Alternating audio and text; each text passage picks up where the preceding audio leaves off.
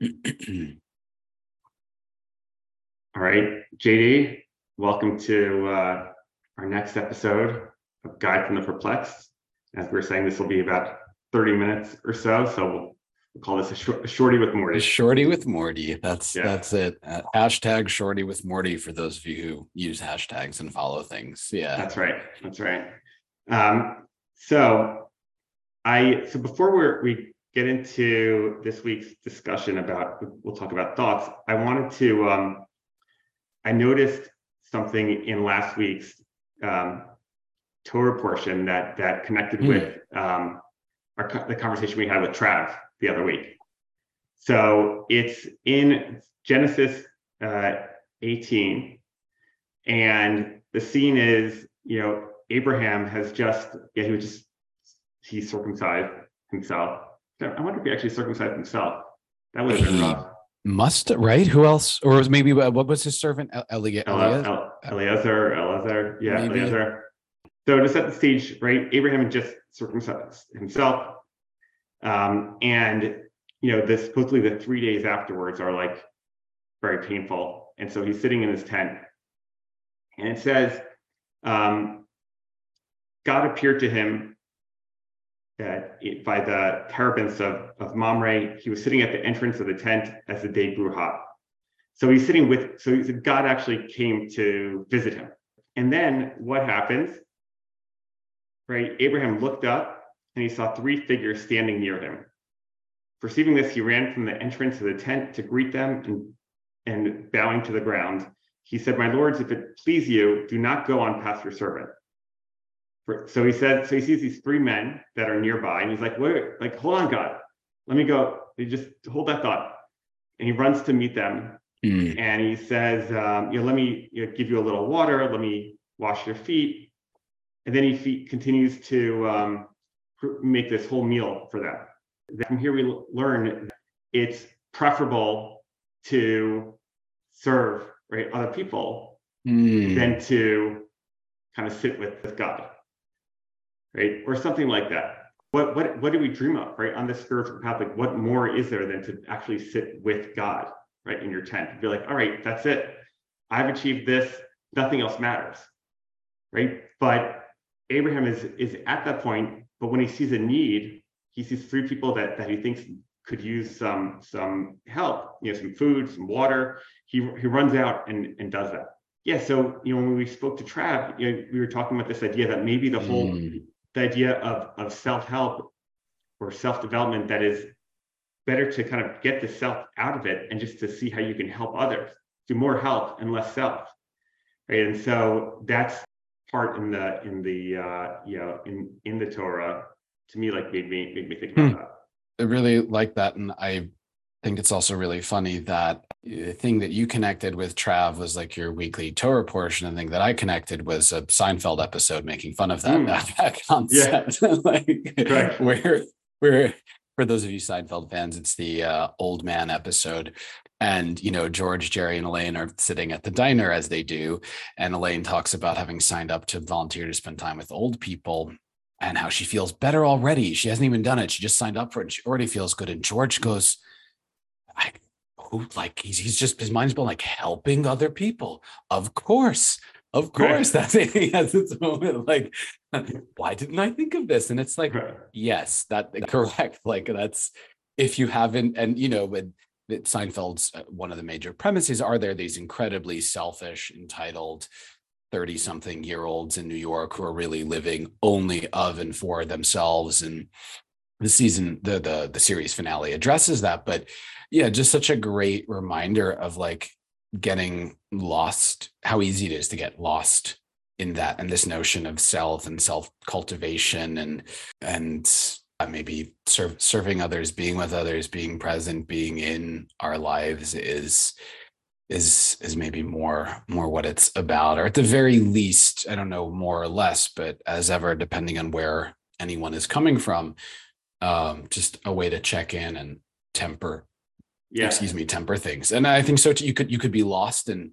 trying to serve others and lose maybe any sense of self, and that can be unhealthy and harmful too. So as ever, a nice balance. But yeah, I like that idea. It makes me think too in the Buddhist sense of, I think, like the bodhisattva, right? Like someone who is enlightened or whatever, spiritually advanced, but doesn't go live in a forest or in a monastery, but like comes back and hangs out among people, because that's what it's about. That's what being in human form is to be in human form with others. And right.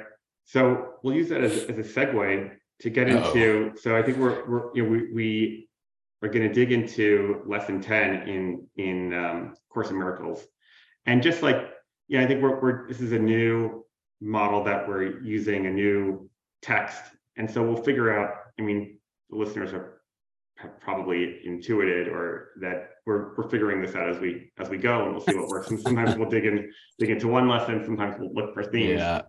But lesson 10 is that my thoughts do not mean anything.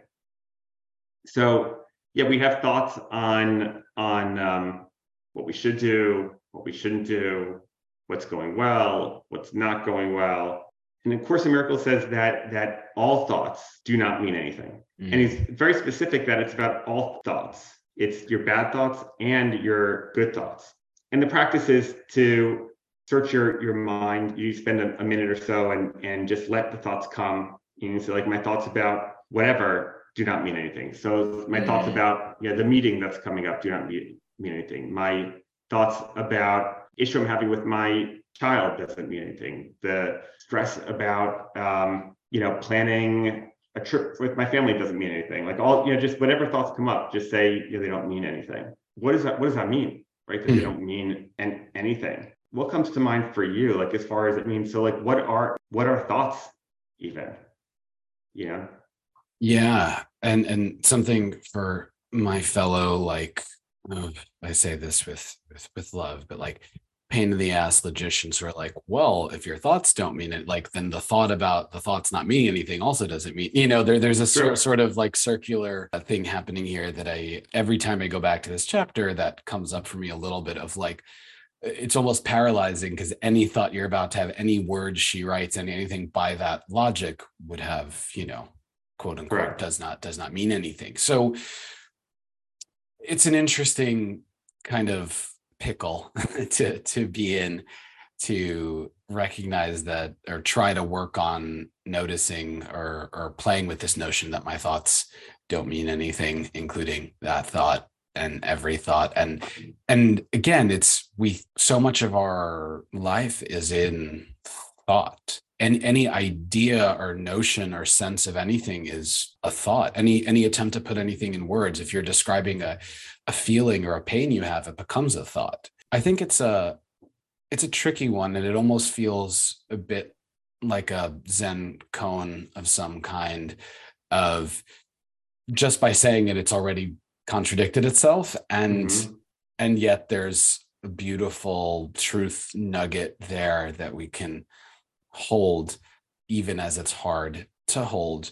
Again, that was my kind of initial take when hitting this chapter the first time, of like, what do I do? All my thoughts are thoughts. They all mean nothing. But then kind of actually trying it on for size and playing with it and noticing, like, okay, let's pick a thought. My thought of, as each one crosses your mind, you say, my thought about blank does not mean anything. And this idea will help to release me from all that I now believe. I think that's the follow-up phrase to the exercise. And it just, whatever it does or doesn't mean in a literal sense, it's a really cool exercise. And I encourage those of you who, especially if you're feeling tough feelings about it, as you hear us talking about it, and it sounds like you're gaslighting yourself, right? That you're saying, oh, my thoughts don't mean anything. Like, what? Try it on for size. It's kind of interesting to see that any thought is just, it feels very much a house of cards. You realize that this thought, or I realize in here, let's take a thought, not speak in the abstract. I'm having a particular concern about, as we often choose work examples, a deal we're working on that the borrower now changed last minute. And instead of a master tenant, there are going to be 3 different tenants. And now the lender has to somehow get okay with this. And I find myself feeling like, oh, why did the borrower have to complicate things last minute? Okay, that's my thought. So my thought about this deal does not mean anything. Well, okay, that thought about a borrower complicating something, there, just look at all the assumptions that are baked into it, that there's somewhere else that we should be, that things should somehow be different or easier or simpler than they are, that people's business plans and needs should fit smoothly into what I've built, and really just like picking it apart piece by piece, like, like Jenga tower, and you just remove like the Jenga metaphor, right? Ideally you're taking the loose blocks in Jenga so as not to topple the tower. So kind of picking at these thoughts, it's almost like take whatever comes easiest. The things that are easiest to see that, okay, clearly that's doesn't mean anything, or that's based on something, and you keep going, keep going, keep going. And eventually the whole tower does kind of crumble. And like going through this exercise about anything, whether it's a work problem, a quote unquote problem, or personal problem, as you pick it apart, you get back to, I think for me, the present moment where there isn't a problem. Like if I can keep pulling away the Jenga blocks of this work thing, and then the lender might not approve it, and the client will be upset that I'll have wasted all this time. We won't make the money. We won't close. The clients won't use us again. The lenders will be annoyed because we wasted their time. Great. Now I'm still sitting here in a room talking to my friend. Is there a problem? It's like, oh, not really. I'm alive. I'm healthy. I'm in a safe space. I'm in connection. Yeah, all of my thoughts about that were just, that's all that they were. Right. And where do they even come from? Right? I think that's one thing that we have, you gain from meditation. But we have this idea of like, oh, I'm, who was it? Descartes, who said, I think, therefore I am. Right? How do you know that? What does that mean? I think that we believe that if I'm thinking, it means that I'm creating that thought. Right? That somehow I'm generating that thought. Is that really our experience? When you sit and you just watch, first thing, when you start with meditation, the first thing that comes to mind is, I'm not gonna be able to do this. I'm not gonna be able to sit. Like, oh, this chair is uncomfortable. Am I doing this right? Is my back straight? Is it, what's that noise? Like, oh man, now my focus is disrupted because I heard a car horn outside, right?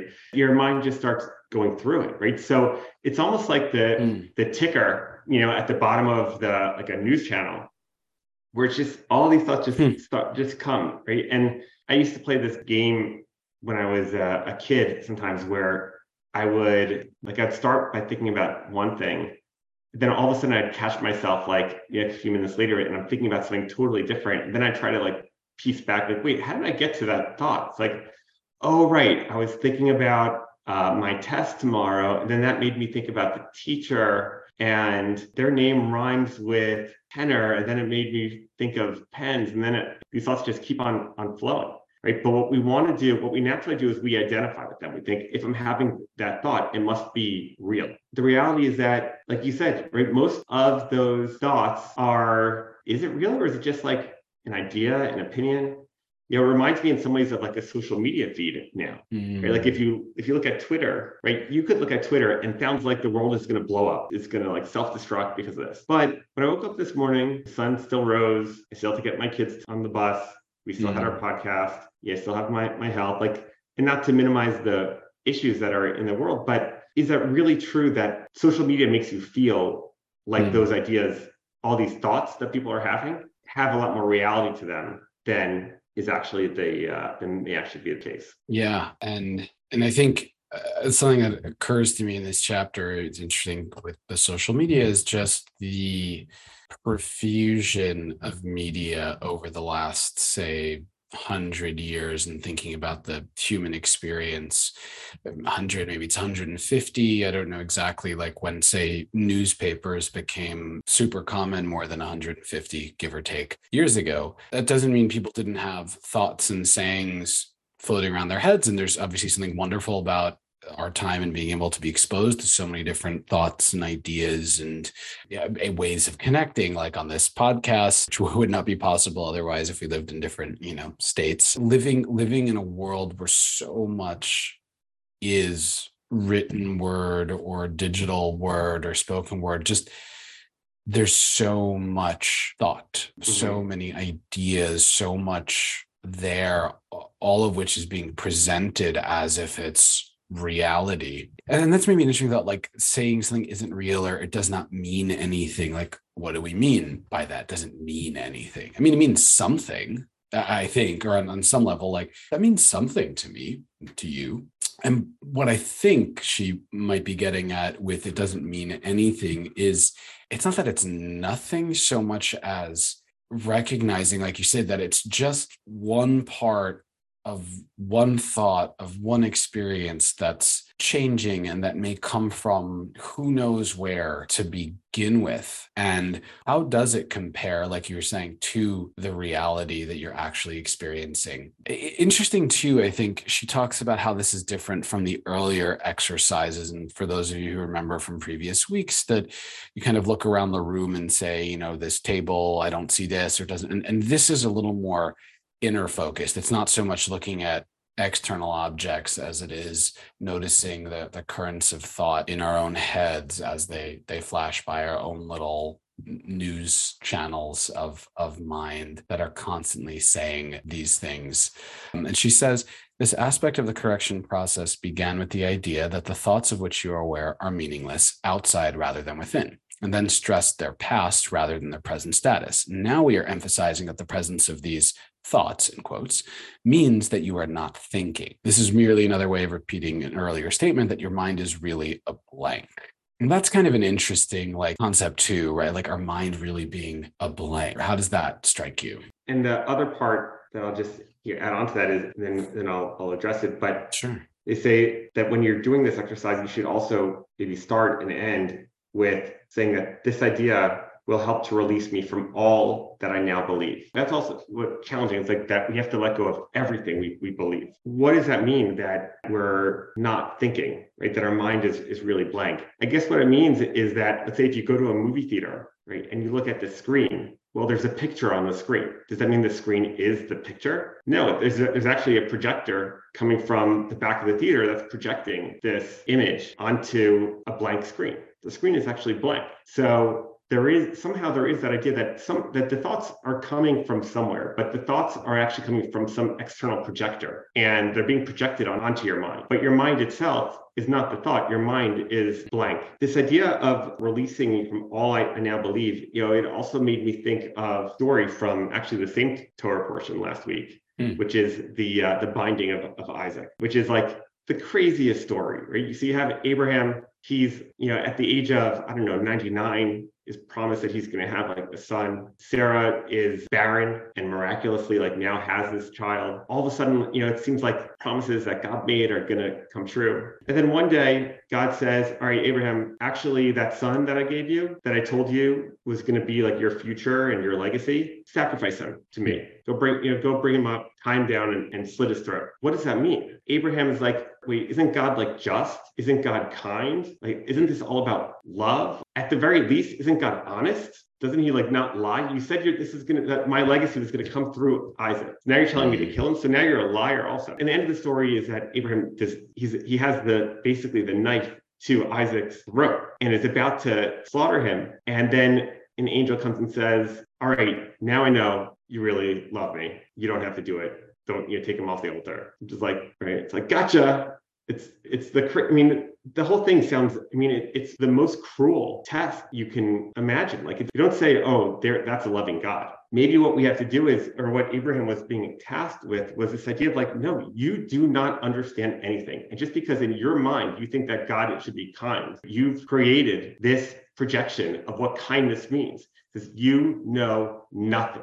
You understand nothing. The age-old question of why bad things happen to good people. It's how can we understand that there are wars and there are people killing and that there are all these? It's well, so you think humans shouldn't kill each other? Okay, except that that's what they've done literally since the beginning of creation. The first Adam and Eve in the story of the Bible, Adam and Eve's own children, one kills the other, Cain and Abel. Right? So society progresses and humanity moves through that messiness. But to me, it's a threatening idea that we're supposed to release everything we believe, because how do I know that up is up and down is down? I don't know, that one's like a real challenging one for me. There's a lot there. I'm still taking that in. That's a really interesting read of the binding, the near murder of Isaac. It makes me think of something that I think, again, as I often do, heard or learned from Michael Singer, which is in a way this notion that like we actually do know there isn't. Maybe I shouldn't attribute this to him. I'm just going to say it, and I don't know if he'd want me to say it in his name, but there is a deeper, maybe knowing, awareness, presence, whatever different ways of understanding this behind, like you said, that kind of screen of a mind onto which these thoughts are being projected. And this exercise that we're doing about all your thoughts mean nothing, which is not saying that all of our maybe inclinations or feelings or knowings mean nothing so much as some of the thinking mind, that part, that like hyper rational monkey mind, chattering mind, whatever we want to call it. But there's a way in which, and this is the Michael Singer concept, he talks about when we've had a certain trauma, our mind and body, and often the response is to try and protect us against any future similar trauma. And so anytime anything that reminds us of this thing or gets close to it, we adopt all sorts of defensive or offensive, sometimes postures and ways of being. And something that he said was like, our body already, once the thing has happened, our systems already have learned and like, no, excuse me, that's a dangerous thing, might want to try to avoid that. And it's actually our thinking mind, the way we respond with whatever, I don't know, all these different behaviors or feeling triggered, that if we could just let the thinking mind go and say, like, the system already knows, and we don't need these extra thoughts and precautionary measures, belt and suspenders, as the saying goes. And so too, there's this way that maybe this chapter and this lesson, this saying, is inviting us to let go of those very particular, like, intellectual thought concepts and constructs, because underneath it, we have a knowing and a wisdom of just thinking about, like, look at all the things our system knows how to do that never make it up onto that, projector screen of the mind. Breathing and creating blood cell. I mean, all the things that from the time you're a, fetus and figuring out how to build yourself before you have consciousness, for the years before for what, two years of our lives, we don't even have conscious minds. And yet we know how to do everything. We know how to, suckle for milk. We know we smile, we receive love, we want love, we can give love, we can express dissatisfaction. Like, and we don't have a conscious mind. And look at, obviously animals and plants and mushrooms, and they all know how to live in the world. And to your point, some of it strikes us as violent, right? Like a bird of prey or a shark or animal, and any predator that subsists on eating other animals. Like, is that somehow bad or wrong? I don't know. That feels like a strange take on it. It's not that we have no true inclinations or thoughts or feelings, so much as recognizing that the stuff that's playing in the movie theater up here, that is all constructed by ourselves, our cultures, our families, or whatever's. And underneath that are a movie that's playing at the same time, but we're just somehow not able to watch in that same theater, is happening anyway. And there's like a deep knowing and reality that comes with that. Right. Like, what's evolution? It's one thing that I don't know if we've talked about, but I've thought about, is that the whole idea of like Darwinian evolution is like, what's the key to that? Right? The key is mutation. Right? We think that you want to be like optimal, right? You want to be like, you're the optimal thing, right? But all of a sudden there's a mutation, right? The first like fish that started sprouting like little legs was probably like really made fun of in class for having his little legs, so to speak. Yeah. Right. That was the beginning of humanity, right?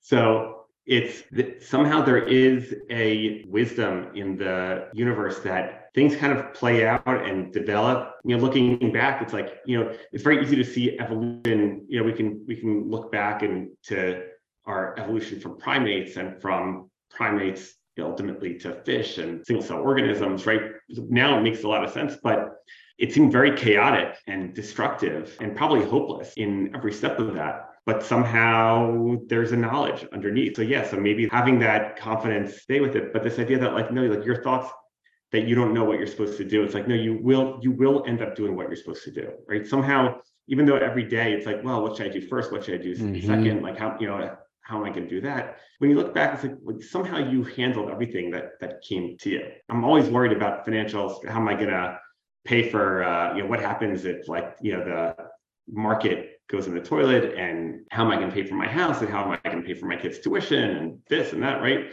But I've had those thoughts every year for the last 17 years, and somehow it always ends up works out. And remembering that, part of working out is sickness and death too, right? Like there's this way, and we're all oriented in a lot of ways to be alive, to stay alive, to maybe create more life, maintain life.